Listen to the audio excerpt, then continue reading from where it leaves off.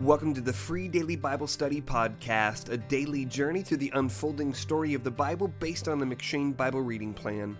My name is Jacob Gerber, and today's meditation for October 27th comes from 2 Kings 8.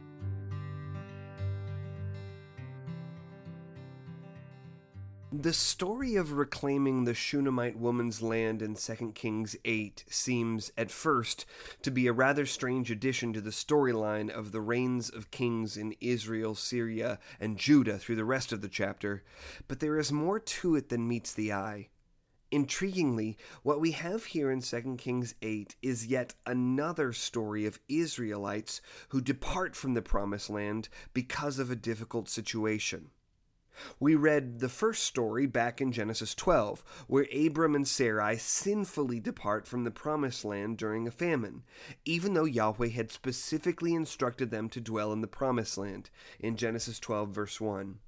Yahweh made Abram rich in Egypt despite his disobedience, in Genesis 12, verse 16, including giving him an Egyptian female servant whom Abram named Hagar. But through Hagar, Abram had a son named Ishmael, a perpetual source of contention for God's people.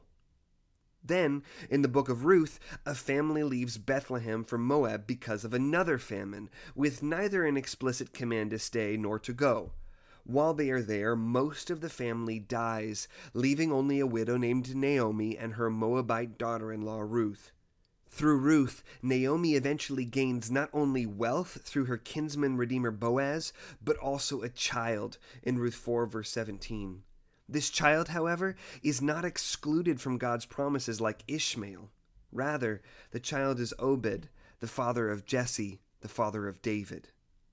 And now we see a woman who sojourns in the land of the Philistines at the explicit command of Elisha, the prophet of God, because of a famine, in 2 Kings 8, verse 1.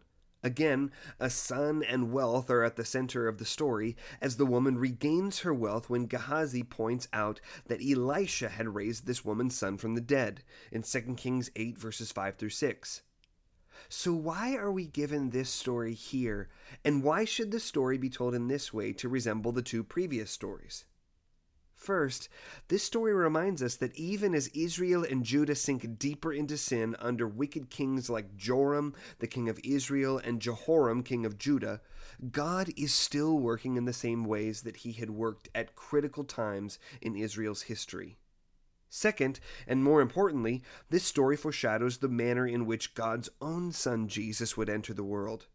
Jesus went down into Egypt at the command of an angel of the Lord after he had received wealth from the wise men, in Matthew 2, verse 11, in order to escape danger, not from a famine, but from King Herod, who executed all boys aged 3 and under, in Matthew 2, verses 13 through 15.